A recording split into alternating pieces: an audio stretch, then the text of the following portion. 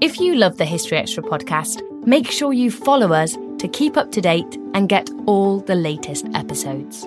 Thanks for your support, and I do hope you enjoy this episode. This episode is brought to you by Indeed. We're driven by the search for better, but when it comes to hiring, the best way to search for a candidate isn't to search at all. Don't search, match with Indeed. Use Indeed for scheduling, screening, and messaging so you can connect with candidates faster. And listeners of this show will get a $75 sponsored job credit to get your jobs more visibility at Indeed.com/historyextra. Just go to Indeed.com/historyextra right now and support our show by saying you heard about Indeed on this podcast. Terms and conditions apply. Need to hire? You need Indeed. This episode is brought to you by Amazon Prime.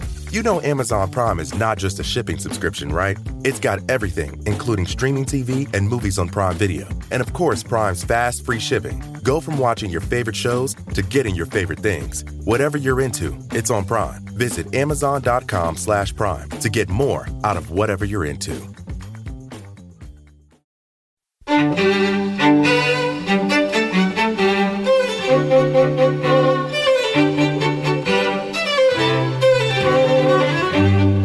Hello and welcome to the History Extra podcast from BBC History Magazine, Britain's best-selling history magazine.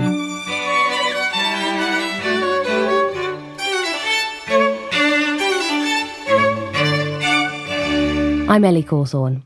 The Vietnam War was one of the most seismic events of the Cold War, American history, and of course the history of Southeast Asia. Unsurprisingly, it's still a subject of fierce debate. Why did the US embark on this ultimately futile military adventure? Why was American power not able to prevail as it had done before? And might things have been different if JFK had lived? Well, in the latest in our Everything You Wanted to Know series, we put these questions and many more to the Vietnam expert, Mark Attwood Lawrence. He was joined in conversation by BBC History Magazine editor, Rob Attar. Welcome to the latest in our Everything You Wanted to Know series, where we combine your questions submitted via social media with some popular internet search queries. Today we're talking about the Vietnam War, and our expert is Mark Attwood Lawrence, who is Associate Professor in the Department of History at the University of Texas in Austin. He's an expert on the Cold War and the author of a 2008 history of the Vietnam War. So, Mark, welcome to the podcast. Thank you. It's wonderful to be here. Great. So just to kind of ground our listeners, do you think you'd be able to give us a very brief summary of the key events of the conflict in Vietnam, and then we'll explore some of those in more detail? Certainly. It's a tall order, I must say, because the Vietnam War is so complicated and took place over such a long period of time. In fact, one of the questions on which many historians will disagree is how exactly to date the Vietnam War.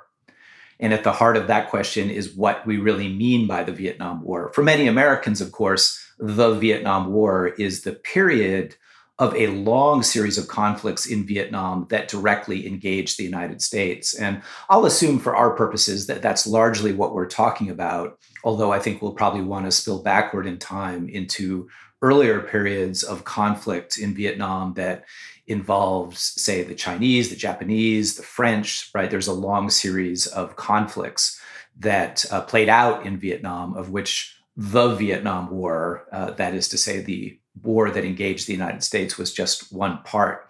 But if we take just that limited definition of the Vietnam War, it's still awfully complicated. Where do we date the beginning of American involvement in Vietnam? And I tend to take a relatively long view of the war. So I would probably make a case for we should probably think of the end of the Second World War as that moment that really drew the United States into Southeast Asia. This was, of course, a time when the United States was increasingly embracing an active role on the world stage in literally every part of the world as the Second World War came to an end.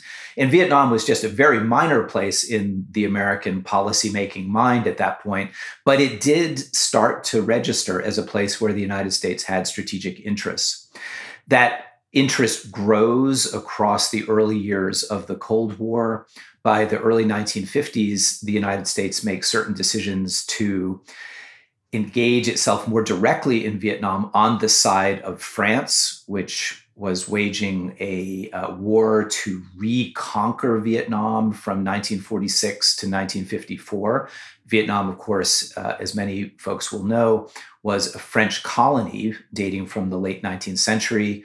In the aftermath of the Second World War, a Vietnamese nationalist movement wanted to secure independence for Vietnam. France, for a variety of reasons that we can get into, wanted very much to hold on to Vietnam as a colonial territory. The United States intervenes for a variety of reasons on the side of France, and that really marks the beginning of direct American engagement in Vietnam. In 1954, France is essentially defeated, and the outcome of that conflict divides Vietnam into the geography that would prevail across the remainder of the period that I think that we're most interested in today. That is to say, Vietnam was divided into what we conventionally call North Vietnam and South Vietnam, with the communists dominant in North Vietnam and anti-communists allied with the United States dominant in South Vietnam. And essentially, for 20 years thereafter, the United States struggled and eventually fought to keep South Vietnam independent and separate from North Vietnam as a state that would be aligned with the United States and the West.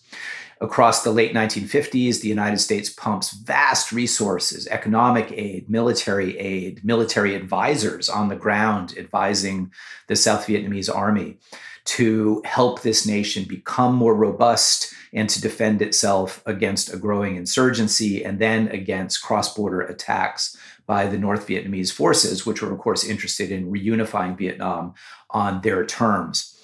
By the middle 1960s, to make a long story short, those efforts are not working. South Vietnam is deeply imperiled by a combination of insurgency from within South Vietnam and attacks from across the border from North Vietnam. And Americans make the decision to commit American combat forces. So 1965 is an all-important year. From 1965 to 1968, Americans increasingly escalate the degree of American involvement, more and more troops, more and more military firepower. It doesn't work, though, for a variety of reasons that I'm sure we'll talk about. And in 1968, there's a very important turning point where American leaders come to terms with the fact that they're doing no better than stalemate in Vietnam, and the domestic home front is starting to turn against the war. And for these reasons, American leaders, the Lyndon Johnson administration, essentially makes the decision to begin winding down the war through negotiations, through withdrawals, through a variety of devices that no doubt we'll get into. A peace agreement is finally signed in January of 1973, which enables the United States to withdraw its forces, putting an end to this 8 years long, bitter, inconclusive, politically divisive, draining struggle. The war for the Vietnamese continued for another couple of years before the communists finally achieved victory and conquered South Vietnam and folded Vietnam into a new unified Vietnamese state. So that's a quick overview of American involvement in Vietnam. Well, thank you so much for that really helpful summary. And there's lots of things from there that I think we'll want to explore further. Just one thing I thought would be helpful to clarify is just to explain exactly who the Americans are fighting and the South Vietnamese are fighting, because there's a North Vietnamese army, but also the Viet Cong, aren't they? And what's the connection between them? That is an excellent question and has been a matter of debate and controversy, honestly, since the war itself. But what's important to bear in mind is something that I touched on very briefly just a moment ago. In 1954, a war between Vietnamese nationalists and France, the traditional colonial power in Vietnam, came to an end, but it came to an end in a very particular way. Vietnam was divided at the 17th parallel between the Democratic Republic of Vietnam, or what we conventionally call North Vietnam, which was under communist control, and South Vietnam, or the Republic of Vietnam, which was anti-communist in orientation. And this is the state that the United States would increasingly bond itself to over the late 1950s and then fight alongside in the 1960s and 1970s. But who are the adversaries? Who are the United States and its South Vietnamese allies fighting? There are essentially two forces. And this is one of the things that makes the Vietnam War so complicated. There are insurgent forces who emerged from within South Vietnamese society, who sought to overthrow this anti-communist government in Saigon and to bring about a new regime in South Vietnam. And then across the border, there were the North Vietnamese forces, the North Vietnamese Army, or NVA as it was sometimes called. Now, what exactly was the relationship between the NVA in the North and the insurgents, the group that is sometimes called the Viet Cong, or became called very frequently by American forces, the Viet Cong? What exactly was the relationship? I think we now know with some confidence that the relationship was always very close and very tight. The South Vietnamese insurgents were taking direction from the North Vietnamese Communist Party, from the North Vietnamese Army, and there was a close relationship really throughout the American War. But it served the interest politically of the insurgents in the South to maintain the idea that there was an important distinction, right? Because it lent greater legitimacy to the struggle within the South to be able to claim that this was a kind of authentic, grassroots, spontaneous kind of resistance against the autocracy in South Vietnam.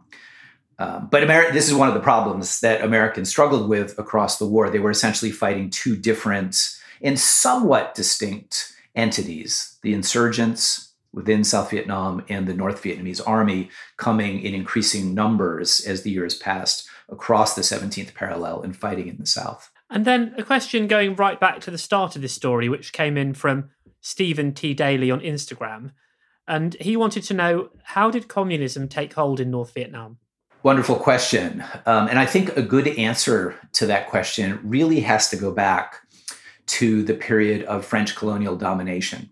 Vietnam in the late 19th century, early 20th century was very much like many, many other colonized parts of what we would eventually call the Third World or the colonial world in the 20th century, which is to say that European colonialism was enormously disruptive. And over time, there developed a nationalist movement that sought to at least place constraints on the colonial power, or ideally overthrow that colonial power and reclaim independence for the indigenous population.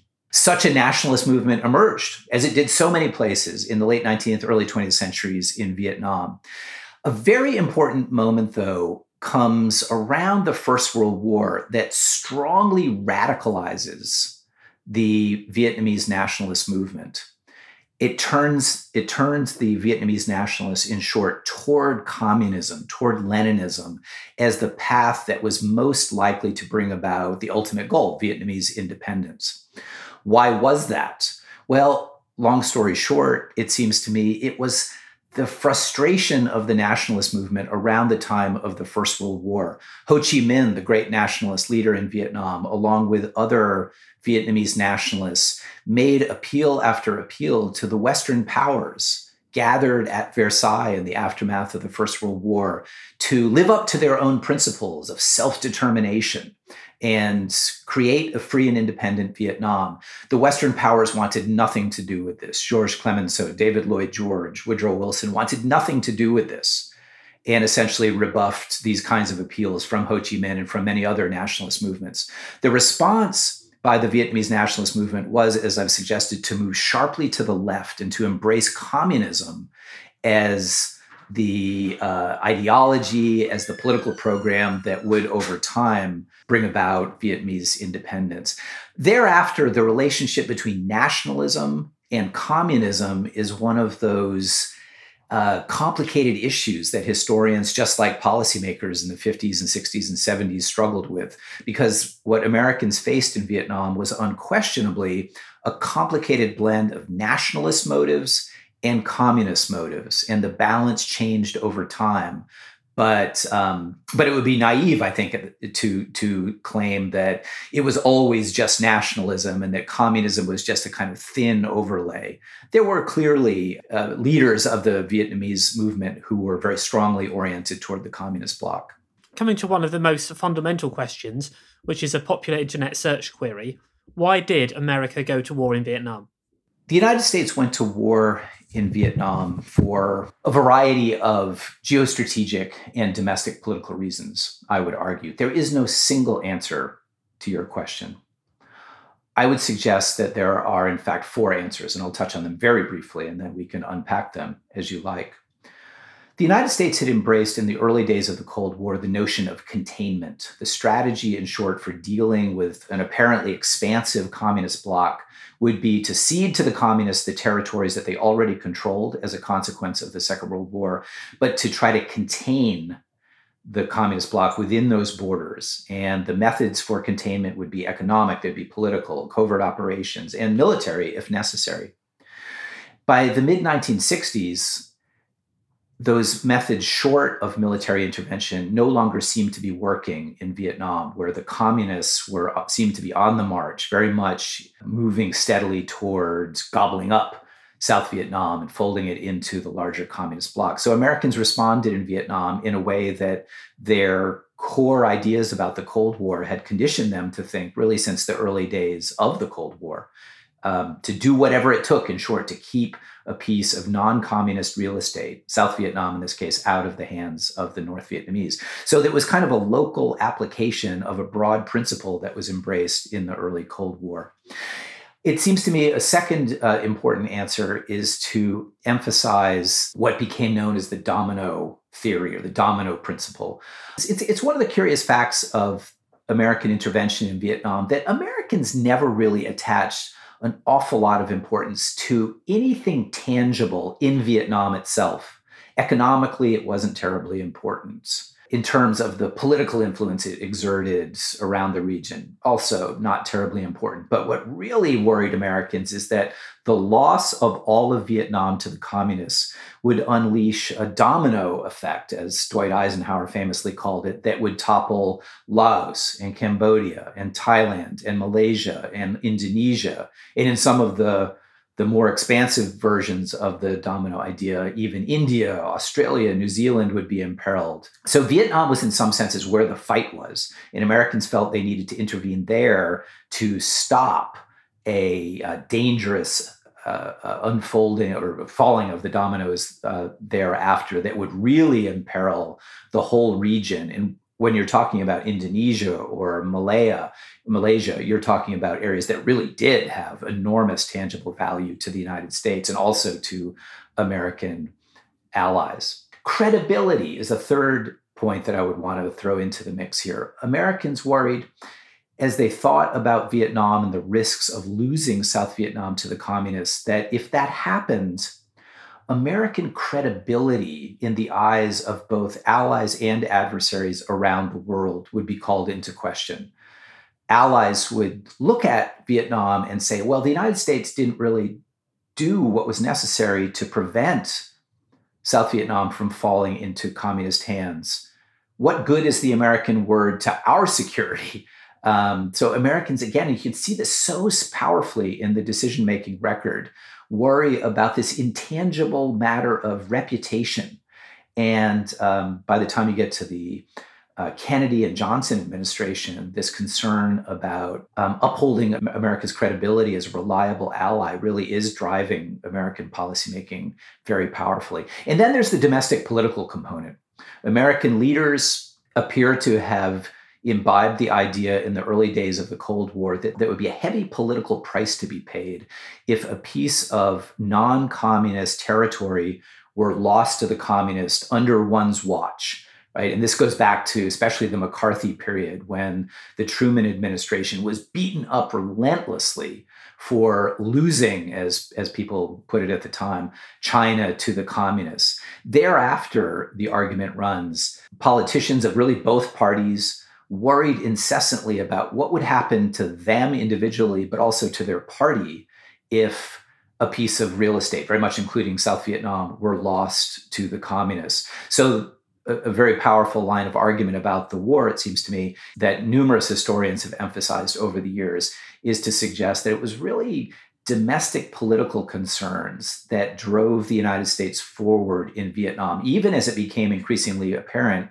that achieving American goals in South Vietnam would be very, very difficult. And then something you referred to in an earlier question, earlier answer actually. John C. on Instagram wanted to know, what did the US military advisors sent in the early 1960s actually do? So this is before the kind of large-scale US troop intervention. Were these people actually fighting, or were they literally just advising the South Vietnamese? It's a great question. And the short answer is that the number of advisors and certainly the roles that they played changed over time. So in the late 1950s, the Eisenhower administration makes the decision to send American so-called advisors into South Vietnam to work alongside, to train, even to lead South Vietnamese forces into combat operations, all with the idea of bolstering their abilities to fight on their own and to improve their effectiveness as a military force. Over time, as the political and military problem grows in South Vietnam, Eisenhower and then Kennedy and then Johnson in his early days would increase that number very dramatically. So it grows from a few hundred advisors to many thousands in the early and mid 1960s, before the United States makes the all-important decision to cross over into a direct combat role. But the roles also change. So it's a matter of conventional wisdom about the war that there was this so-called advisory period that preceded the combat phase of American involvement. But the early days of that advisory period looked quite a bit different, it seems to me, from the last phases of that advisory period, not only in the numbers of Americans who were involved, but also in the roles that were being played. So by 1962, 3, 4, Americans were increasingly participating directly in combat operations, flying the helicopters, flying the aircraft, leading South Vietnamese ground forces into the fighting. And this became a sore spot for American political leaders. The Kennedy administration, which really wanted to keep a lid on domestic public concern about the war, we now can see was very cautious about sharing information with the larger public about the pretty much direct combat role that Americans had undertaken by 1962 and 1963. Later on, many critics would say that I think with some reason, that JFK was deliberately deceptive about this in his effort to avoid a kind of broader public furor and pressure for further escalation that he knew would come if it became clear that Americans were in fact fighting and dying in what an ordinary person would probably conclude was combat. There's a good deal of change over time. And actually, on the subject of JFK, we had a question came in specifically about him from Guy Wilson 308 on Instagram. And he said, if Kennedy had not died, do you think the outcome of the Vietnam War might have been different? This is one of those questions that bitterly divides historians. And I would say that the idea that Kennedy would have acted differently from Johnson and possibly wound down the American commitment or found some alternative to direct intervention of so many thousands of American troops. This idea has actually gained strength in recent years as more historians have dug into these questions and more evidence has come to light. But I have to emphasize that the evidence is inconclusive and that this issue remains very much a subject of debate on which reasonable people can disagree. For my part, I would say this. I think there's no question that Kennedy, when it came to foreign policy questions broadly and Vietnam in particular, was a more subtle and nuanced thinker than LBJ was. I also think that Kennedy, despite the grand rhetoric of paying any price, bearing any burden, was very cautious about the uses of American power and military power in particular, much more so, in fact, than LBJ was. And there's some paradoxes here that we can get into if you like. My sense is that if Kennedy had been reelected in 1964, he would have struggled mightily to find ways to deal with the Vietnam problem short of the direct intervention of American combat forces. Now, someone could say, that was simply not going to happen. There was no way to save Vietnam short of the introduction of the scale of American combat force that LBJ ultimately committed. So what are you saying then? Would JFK simply have cut and run, found a way to wash American hands of Vietnam in order to avoid that very unhappy development of introducing thousands of American combat forces? Here's where no one can really know. I think there is a strong argument, stronger than I would have said 5 or 10 years ago as I get further into the study of the Vietnam War, that JFK would have found a way to negotiate an end, even a kind of face-saving agreement that would have amounted to concession ultimately in Vietnam in order to avoid taking that dramatic step that LBJ did. But as I say, many of my colleagues would say, no, that's simply not true. Kennedy understood the very same pressures that LBJ did. And even if he acted cautiously in Berlin and Cuba and Laos and other places around the world, Vietnam was a place where the political dangers were simply too grave, and he would have behaved more or less as LBJ did. So I know that's not a clear, crisp answer to the question, but I hope there's something there that lends a little bit of light to this really interesting question. Definitely. And actually, when we're talking about the US effort, I think it's important to remember that there were actually some other countries involved, and we had a specific question on that by Guy Alex Wilson on Facebook, and he wanted to know which other nations sent armed forces to Vietnam to assist US forces.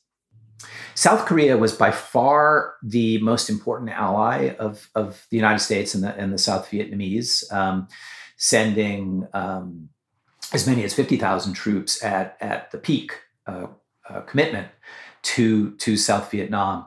Australia and New Zealand are also very important parts of the international effort in South Vietnam. They sent combat forces as well, significantly smaller commitments, but still significant fighting forces for sure. Australia is being perhaps predictably somewhat larger than the New Zealand contribution, but some areas of South Vietnam were assigned to the Australians. They fought, I think we can see in retrospect, relatively effectively in those areas. And so that's a very interesting dimension of the larger military history of the war. The Philippines and Thailand sent very small numbers of combat forces. And then there was a whole array of other nations, Asian, European, that sent other types of contributions, non-combat contributions. So say medical supplies, food, economic support for the South Vietnamese government. So these were governments that were very careful about crossing that line into a direct military contribution, but nevertheless wanted to line up alongside the United States. And of course, there were also communist powers who were supporting the North Vietnamese side as well. Were they sending actual troops, or was it mainly in the form of financial resources, weaponry, and things like that? Mostly the latter, mostly military equipment, economic support, supplies of all types.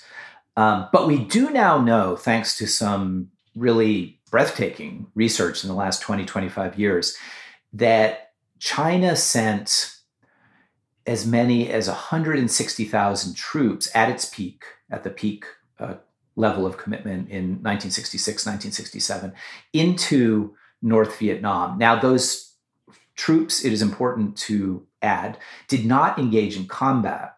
They did functions like road repair, repair of industrial facilities that were bombed by the United States, other kinds of economic support operations behind the lines in North Vietnam. But of course, it doesn't take a lot of imagination to see that this commitment would free up more North Vietnamese manpower to go off and fight in the South. So there was a sort of indirect but very real contribution, I think one could say, to the war effort. For the Soviet Union, we now know that there were some Soviet technicians in North Vietnam, particularly in the later 1960s and early 1970s, as the Soviets became by far the most important supporter of North Vietnam. This is much smaller number of individuals than had been the case in connection with China, but they played significant roles in helping the North Vietnamese in particular to operate with the increasingly sophisticated military technologies that the Soviets were sending into North Vietnam. And a question that's come in from today's Rewind on Instagram, and their question was, why didn't the US invade North Vietnam? I mean, this always seems like the obvious thing to do. America has huge military power. Why not just send the tanks in? So this idea certainly came up and got some very serious high-level discussion within the Joint Chiefs of Staff, among civilian policymakers at various points. And I think you're quite right that there lingers to this day the sense that this was the thing to do that would have brought, had it been done early enough and decisively enough, a different outcome to the Vietnam War. But I think we can see all sorts of reasons why American leaders stopped short of that, what after all would have been an extremely bold and provocative move into North Vietnam. Among the calculations that factored into American thinking about this question were, I think, first and foremost, the danger of provoking a major war against China in particular, but conceivably against the Soviet Union as well. Very few American policymakers would ever have argued that Vietnam was worth World War III. And so for this reason, Americans were careful about keeping the war sufficiently limited so that it would not threaten the regime in Beijing or perhaps Moscow in a direct way that would have led to a strong response from those countries in a way that would have risked escalation to general war and, of course, to the nightmare scenario of nuclear war. So one might say, well, why get involved at all in a war if you at the outset accept those limits? And that's a different and also very interesting question. But I think that fear absolutely factored into this as well. I think related to that, it was also a domestic political calculation.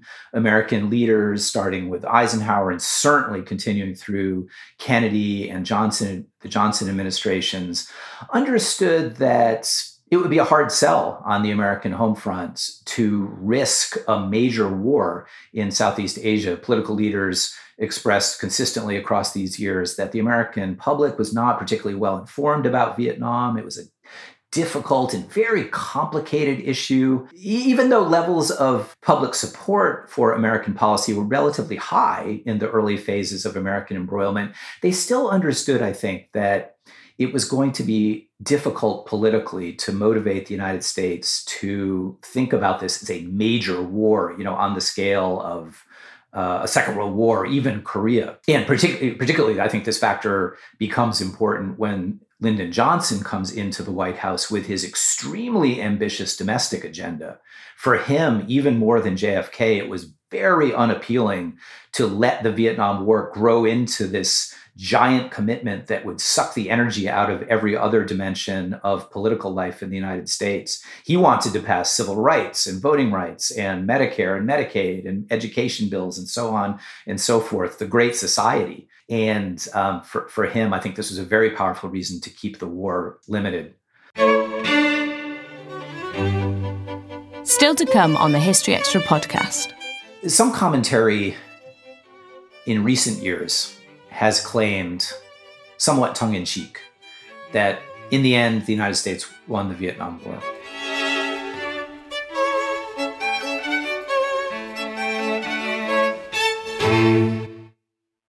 This episode is brought to you by Indeed. We're driven by the search for better, but when it comes to hiring, the best way to search for a candidate isn't to search at all. Don't search, match with Indeed. Use Indeed for scheduling, screening, and messaging so you can connect with candidates faster. And listeners of this show will get a $75 sponsored job credit to get your jobs more visibility at Indeed.com/HistoryExtra. Just go to Indeed.com/HistoryExtra right now and support our show by saying you heard about Indeed on this podcast. Terms and conditions apply. Need to hire? You need Indeed. We don't always realize just how much our negative thoughts and experiences stick with us and weigh us down. You may find your brain constantly running through a highlight reel of bad moments. That comment your friend made last week that hurt your feelings. That frustrating thing your mum does. Or that silly thing you said in a meeting. Maybe it's time to get it all off your chest. Whether it's a tiny annoyance or something much bigger, talking about it can give you some relief and lead you to a potential solution. That's where therapy comes in. It's a safe space to share whatever's weighing you down and learn to process it so your internal highlight reel can focus on the good stuff. And BetterHelp offers affordable online therapy on a schedule that works for you. Connect with a licensed therapist by text, phone, or video call. Start the process in minutes and switch therapists anytime. Let it out with BetterHelp. Visit betterhelp.com/historyextra today to get 10% off your first month. That's BetterHelp, HELP.com/historyextra. This episode is brought to you by Amazon Prime. You know Amazon Prime is not just a shipping subscription, right? It's got everything, including streaming TV and movies on Prime Video. And of course, Prime's fast, free shipping. Go from watching your favorite shows to getting your favorite things. Whatever you're into, it's on Prime. Visit Amazon.com/Prime to get more out of whatever you're into. Considering there wasn't a big US invasion and that kind of attempt to defeat the North Vietnamese, what was the nature of the fighting during the Vietnam War? Was it pitched battles or was it more guerrilla warfare? Short answer, it was both. It was all of the above. But here's the important point to add very quickly. It was all of the above, but in a combination that changed over time. I think there's a conventional idea about the Vietnam War that it was a guerrilla war, right? It was that classic war out in the jungle where American conventional forces were hunting down an elusive enemy that was sometimes hard to distinguish from the local population. Now, some of that is absolutely true. In some places, at some times, that really was, I think, the dominant flavor of the war. But even from 1965, there were also dimensions of the war that entailed big units of Americans fighting out in the hinterlands against clearly identifiable large units of the North Vietnamese army, wearing uniforms, not operating in populated areas, sort of pitched battles. So the Battle of Ia Drang, which I think was really correctly understood as the first major American military commitment of the war, is a battle of this type. In 1965, at a time when I think the prevailing wisdom tends to think, okay, this was like a guerrilla war that grew over time. By the late 1960s and early 1970s, though there was certainly some of that guerrilla flavor left to the war, no question about that, the war had increasingly become a war of major military operations. And in 1972, the North Vietnamese launched a major conventional invasion of the South, heavily reliant on Soviet-supplied tanks. And this operation, I don't want to exaggerate too much, but, more closely resembled the pitched battles of the Second World War than it resembled the guerrilla fighting that I think we sometimes associate with the Vietnam War.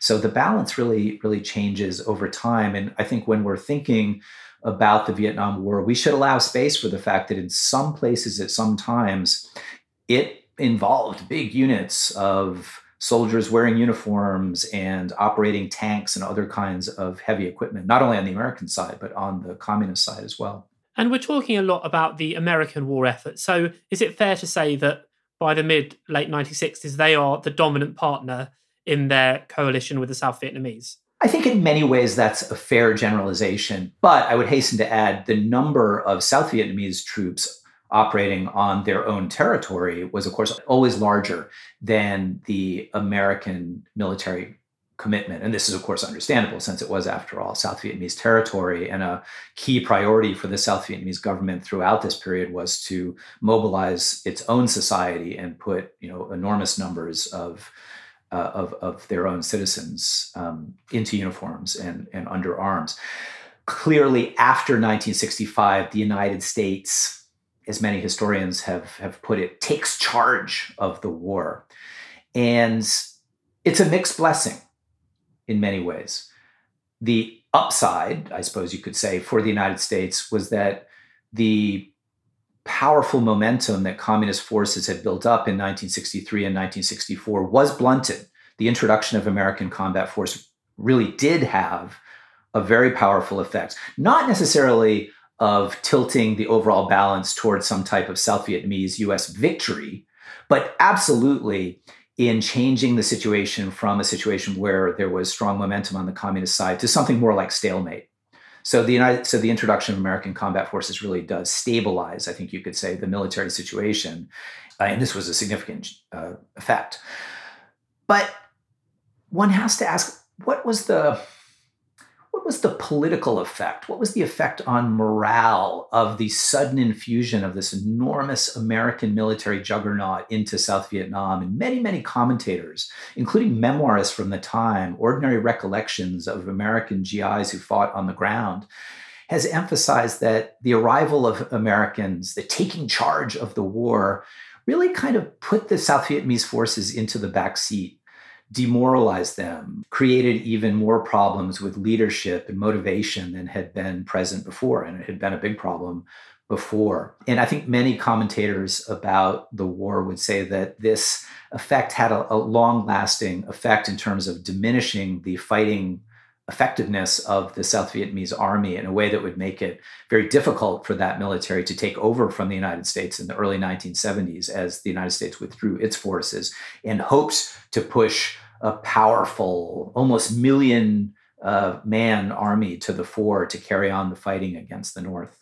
And then on a related subject, really, a question from George Samuel on Facebook. And he said, did the Americans, and I suppose he means the Americans and their South Vietnamese allies, ever get close to winning the war? Some historians would say yes. There's a powerful line of arguments that's gotten some of its key contributions have come in very recent years that would suggest that the United States had two good opportunities to win the Vietnam War. What winning actually means is an interesting question, but we'll put that to the side just for the moment.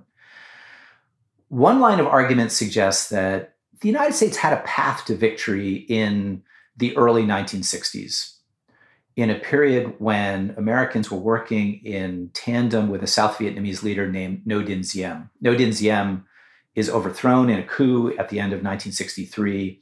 But for some historians, this was a devastating moment that kind of pulled the rug out from what might have been a winning political and military strategy for the United States.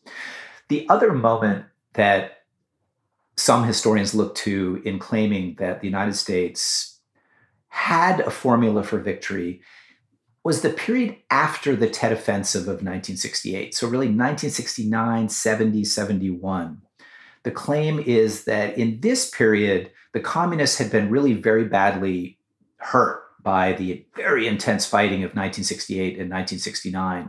The Americans and their South Vietnamese allies dominated the battlefield in a way that really they had not done up to this point since the escalation of American forces. So it was really just a matter of consolidating this position and enabling the South Vietnamese regime to kind of get its house in order, increase its effectiveness. But militarily, the war had been, in some senses, won. Now, I and many, many scholars of the war disagree with this way of thinking about both the early 1960s and about the post-Tet period. This is not to say that these historians who argue in the ways I've described don't have a point.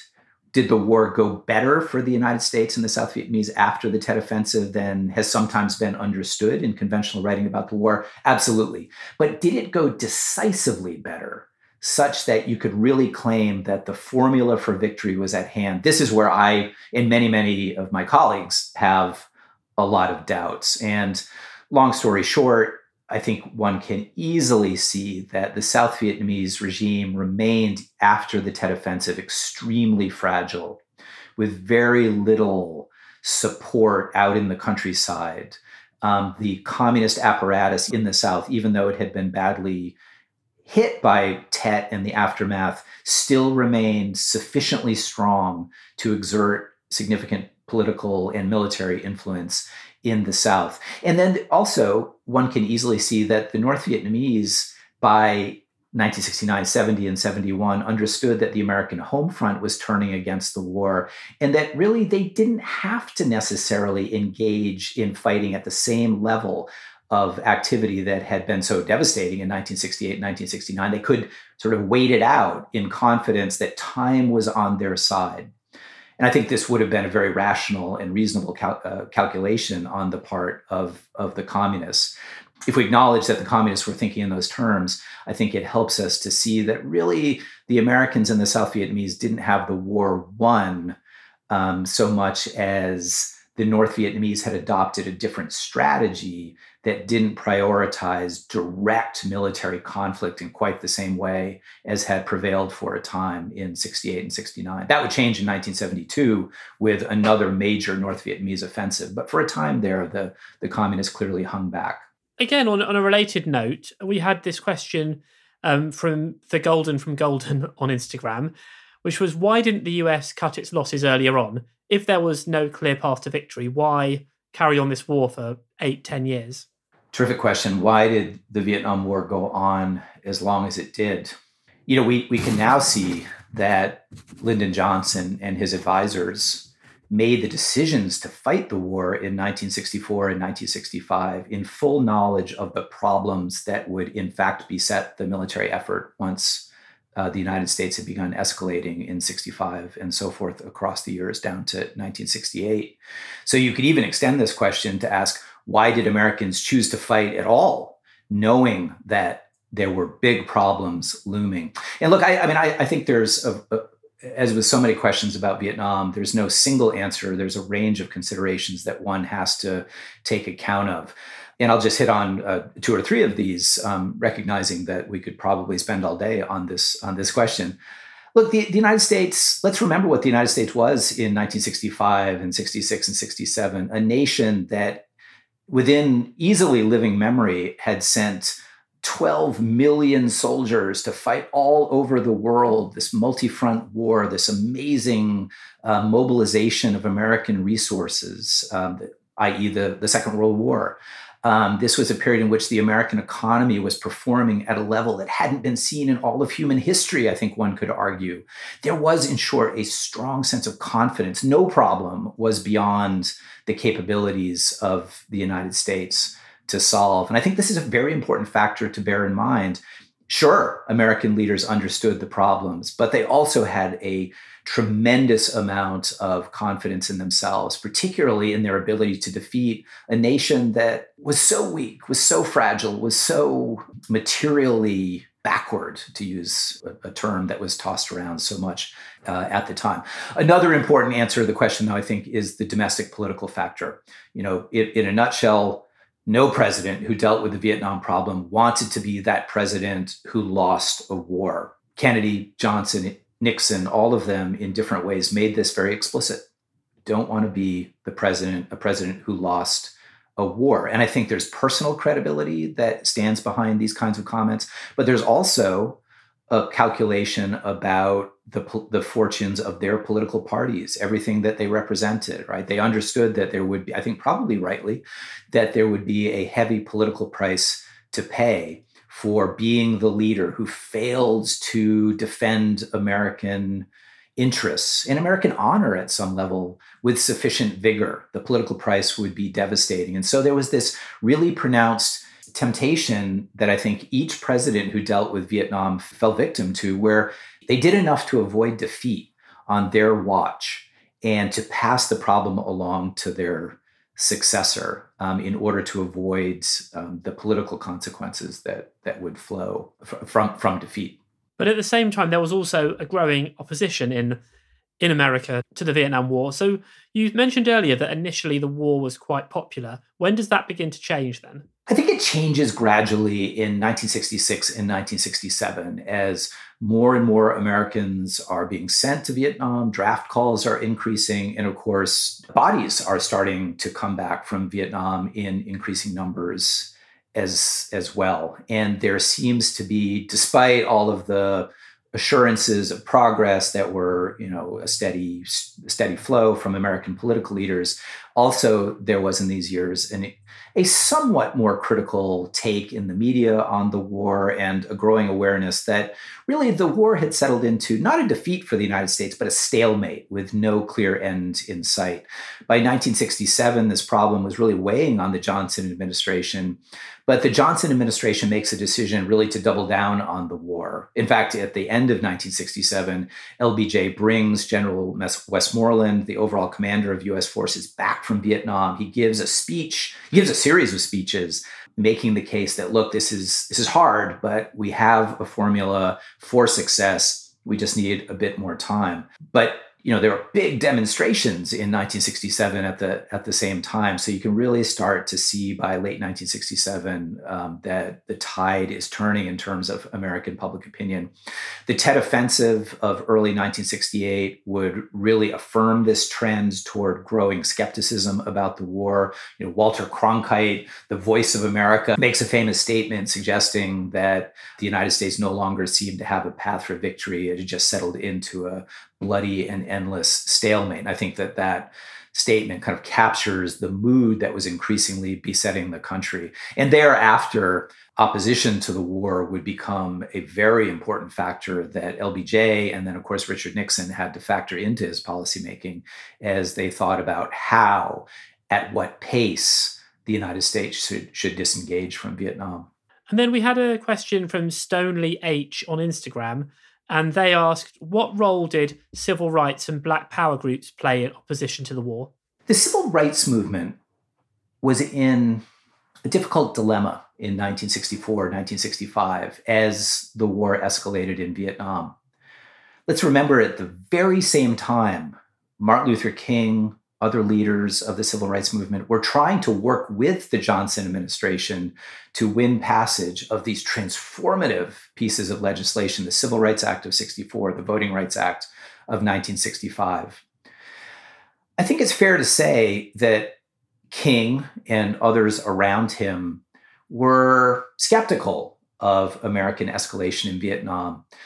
But they understood that it was, at least for the moment, important to mute their criticism in the interest of what they believed, I think, understandably, to be the larger cause, the larger interest. And they understood that there might be consequences if they spoke out too strongly about Vietnam.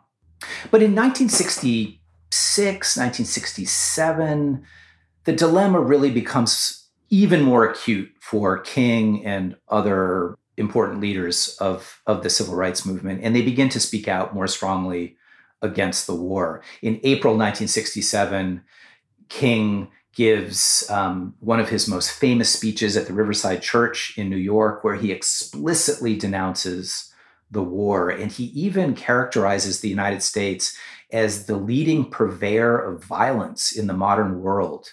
He makes the case that the war was siphoning crucial resources away from America's own problems, very much including the racial problem, and emboldening a craven autocracy in Southeast Asia against the will of its own people. I mean, the critique is just scathing. And I think this reflects a larger transformation of much of the civil rights movement toward a much more critical take on the war. And this move into a more critical position absolutely empowers and feeds into the growth of the Black Power movement, this really interesting wing of the larger Black freedom struggle that gains momentum, I think, in part on the strength of a critique of American militarism that is, of course, closely associated with the war. So I wouldn't want to make the case that the trajectory of the civil rights movement, the Black freedom struggle, the growth of Black Power is only attributable to the war. I think there are other dynamics at play there, but absolutely the war feeds into the growing radicalism and the kind of fracturing of the civil rights movement into different strands that took different that embrace different degrees of radicalism. And I suppose one of the reasons for this opposition to the war will relate to the next question, which was from Willie P123 on Instagram. And he just really wanted to know about the US war crimes in the Vietnam War. And I suppose we should also actually discuss crimes committed by the other side, the MVA and the Viet Cong as well. It seems to me when we think of war crimes in connection with the Vietnam War, very often our minds go to one episode, to the My Lai massacre. In March of 1968, American forces carried out this terrible atrocity in the hamlet of My Lai, resulting in the deaths of somewhere between 300 and 500 Vietnamese civilians.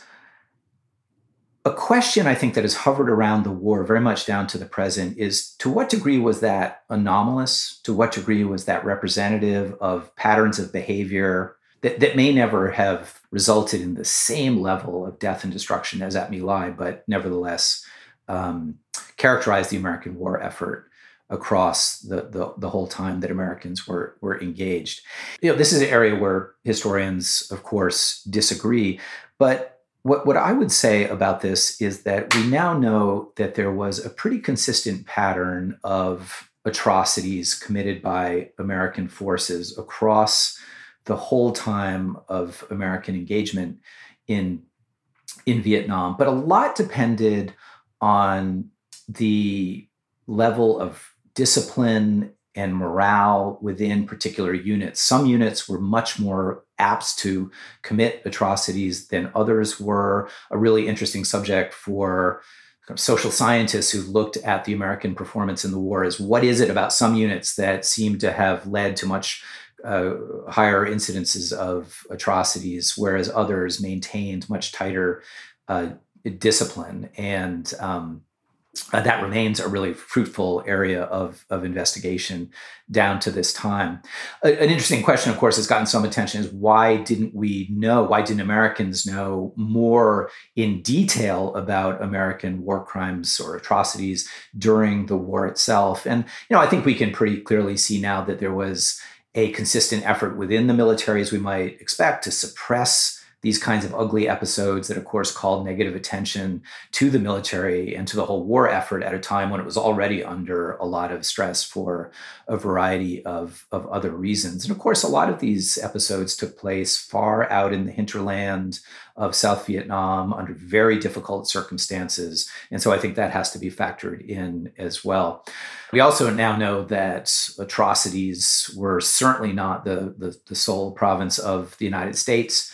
Other participants in the Vietnam War were also guilty of horrible episodes, including most famously the assassination of large numbers of South Vietnamese civilian administrators during the communist occupation of the city of Hue in 1968, an episode that's gotten a lot of attention that really highlights the fact that the North Vietnamese forces and the Viet Cong were certainly capable of really atrocious behavior that certainly rises to the level of war crimes as well. One of the most horrific aspects of the Vietnam War was the use of chemical weapons. I wonder if you could explain a little bit about how that came about and the impact of those. Yeah, the use of chemical weapons is a really fascinating dimension of the war that's got a lot of attention and, of course, generated a lot of controversy among historians, memoirists, and of course, veterans organizations that suffered the consequences of some of these chemicals that were used in such copious quantities while they were serving in Vietnam. The principal type of chemical warfare deployed by the United States was the use of defoliants.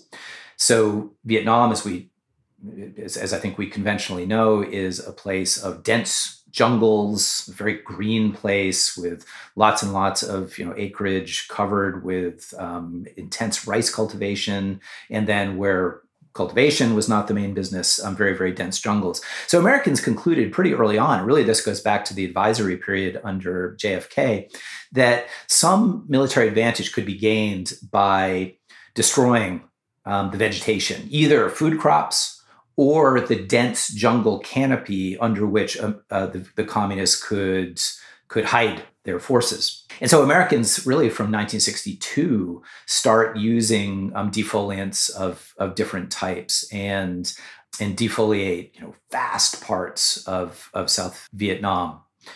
This was, of course, controversial at the time and would only grow in controversy as it became clear that some of these chemicals had very devastating health consequences, effects that would show up not only in the men and women who suffer the consequences directly underneath these chemicals, but also future generations would be affected by birth defects as a result of these chemicals. Agent Orange, of course, is the one type of of these chemicals that's gotten the most attention. But it was one of several types of defoliants that were used during the war. Enough controversy was generated by the American use of defoliants that it produced some action in the United Nations in the early 1970s to constrain the ability of countries to use these kinds of materials in war. And I suppose we should also briefly discuss the fact that the war did spill over into some neighbouring states too, particularly Laos and Cambodia. I wonder if you could explain why that came about.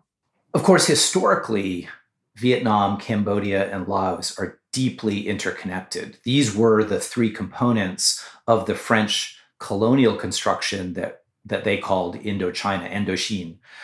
So from a long way back, there was deep interpenetration of these societies. They were at one time, in fact, a political unit. But absolutely, even after these three countries gained their independence, they remained deeply interconnected, and never more so than during the most intense phases of the Vietnam War. And there are various reasons for this. Communist forces, whether the Viet Cong or the North Vietnamese Army, found great advantage in using Laotian and Cambodian territory for two purposes. One, especially in the case of Laos, for the transport of soldiers and war materiel from North Vietnam into South Vietnam. This was the Ho Chi Minh Trail that people will no doubt have heard of. The Ho Chi Minh Trail ran largely through Laos. It was a series of trails along which North Vietnam sent enormous amounts of troops and equipment from north to south. And a quick look at a map will make it very clear, I think, why this was an attractive option. It enabled the North Vietnamese to go around the border directly between North and South Vietnam and to infiltrate troops and supplies in a way that was much less likely to invite direct American and South Vietnamese opposition. The other use to which communist forces put neighboring territories applies more in the case of Cambodia. As the war dragged on and became more intense, communist forces found it very useful to use Cambodian territory as sanctuary, to use the term that was often thrown around in the 1960s and 1970s. Communist forces would fight for a time in South Vietnam and then, for whatever reason, would pull back in order to husband their strength or regroup for further fighting down the line. And it was very convenient to do that in Cambodia, where the risks of American attack were much lower, where there was much more opportunity to regroup without the constant threat of American harassment. So these communist military bases inside of Cambodia became increasingly controversial as the war dragged on. Within the United States, a lot of pressure was applied to LBJ and then to Nixon to authorize attacks into Cambodia to disrupt this increasingly elaborate network of communist bases. But it took a long time for American leaders to come around to the idea that they should take the risks, largely political risks, of extending the war into territories that were formally and legally neutral. That was a big step politically and diplomatically, even if militarily, we might say it would have made good sense to carry the war into those areas. And then a seemingly simple online search query, but one that might have a more complex answer. Who actually won the Vietnam War?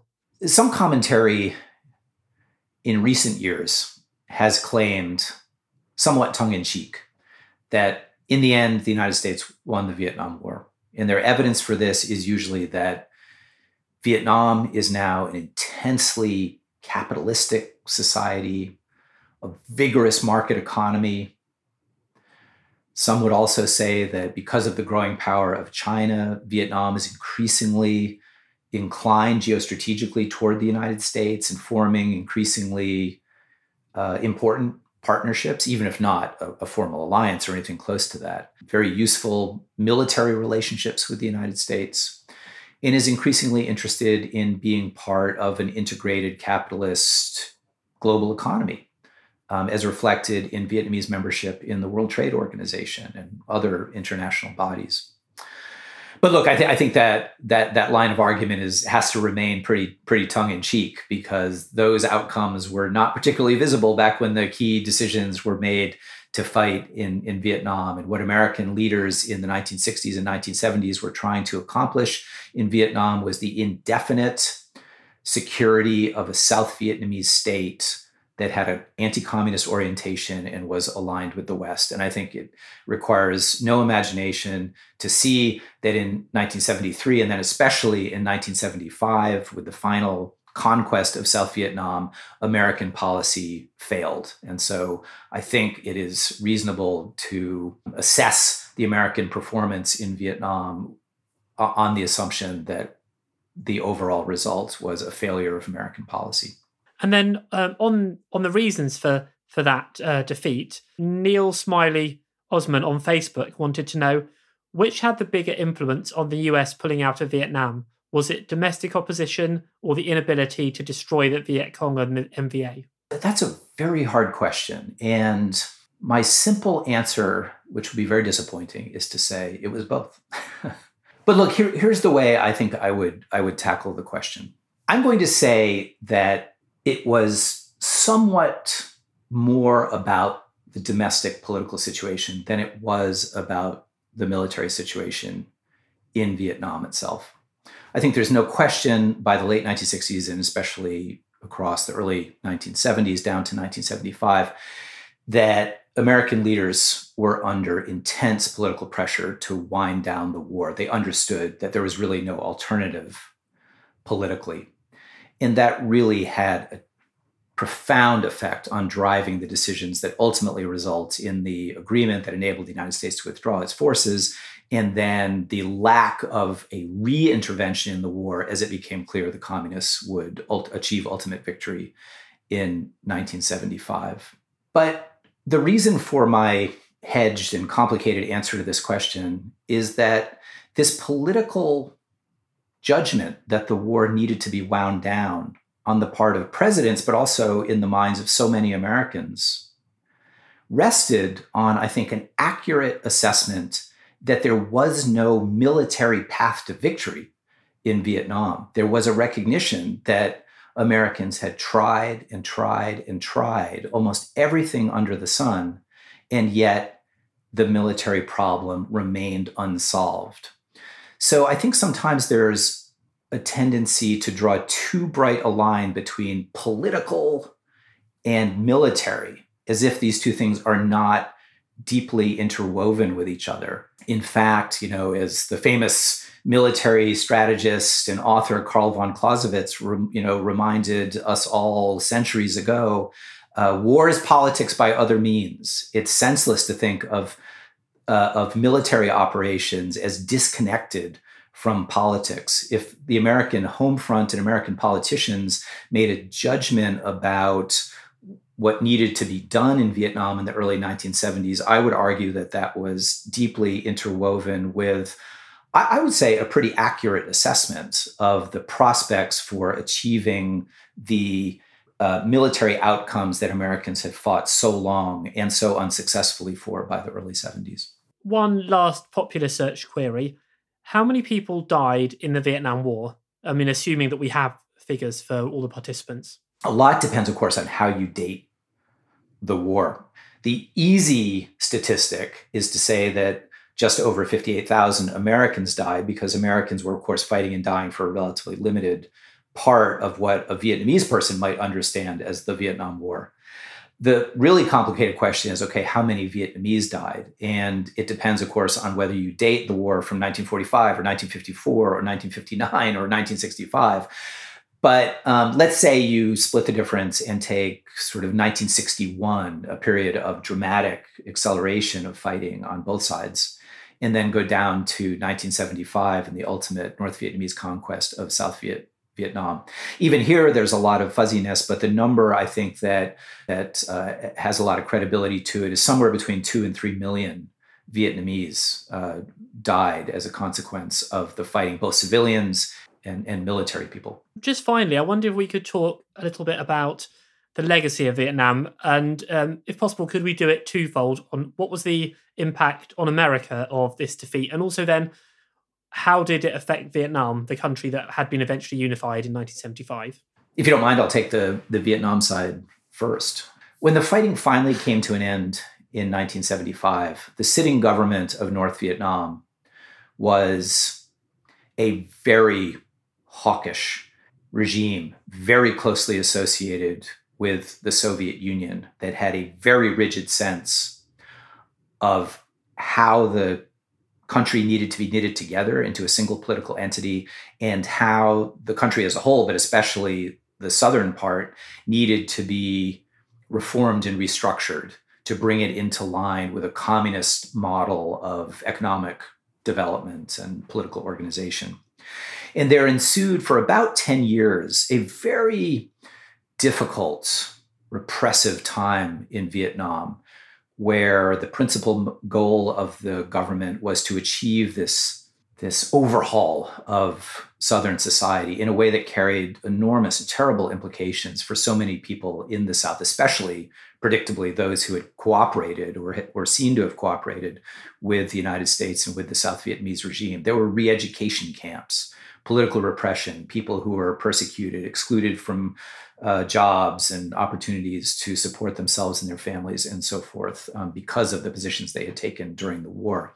Some were executed as well, although the bloodbath, to use a term that was sometimes tossed around in the mid-1970s, was more limited than some of the worst predictions anticipated, which is not for a second to diminish the fact that there was enormous bloodshed, but it was not what it might have been according to the worst predictions of the moment. Across the border in Cambodia is a different story, and I think that deserves to be very much part of how we think about the consequences of and the legacy of the Vietnam War in Southeast Asia.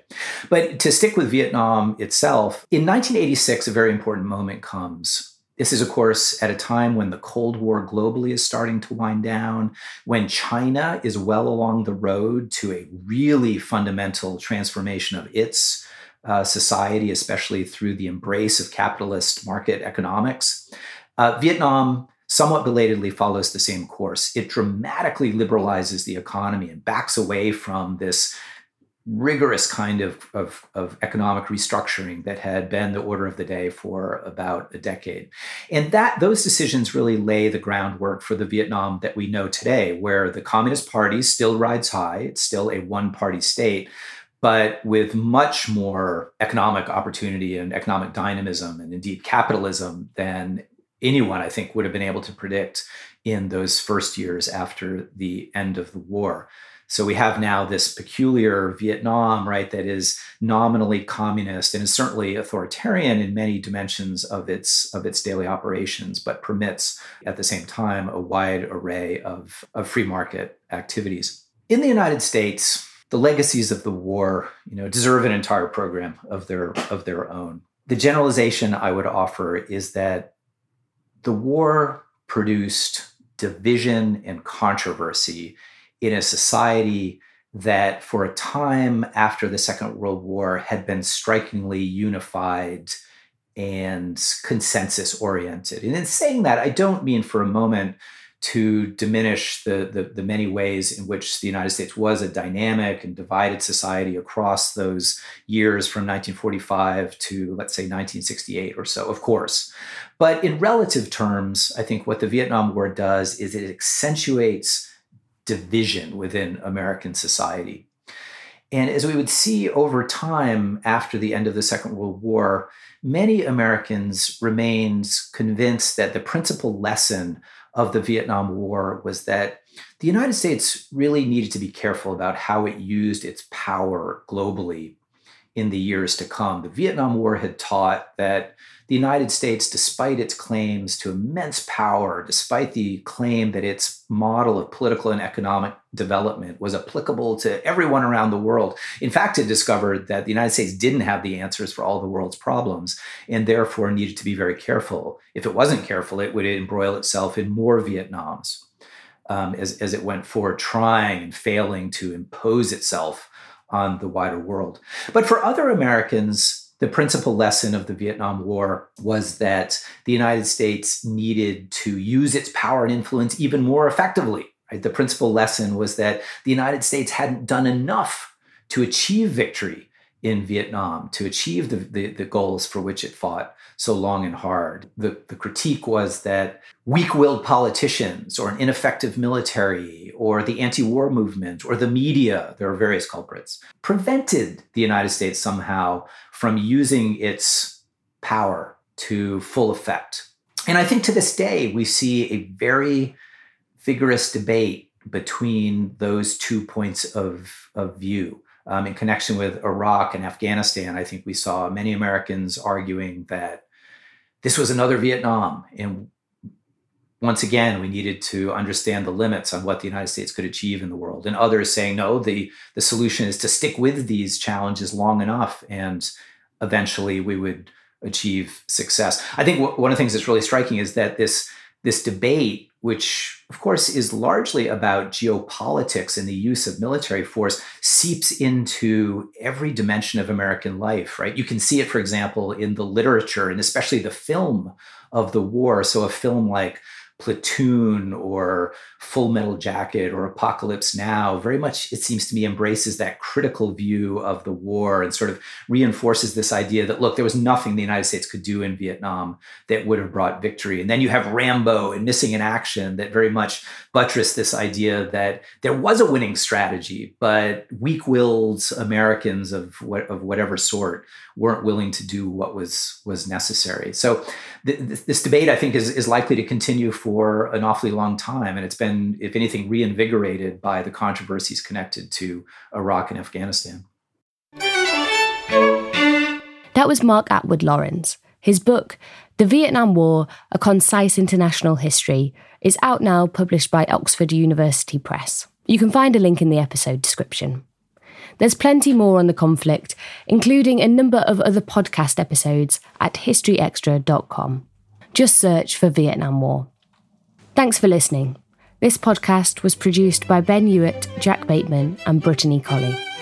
We'll be back tomorrow when Leo Hollis will be speaking about a strange inheritance case from the 18th century.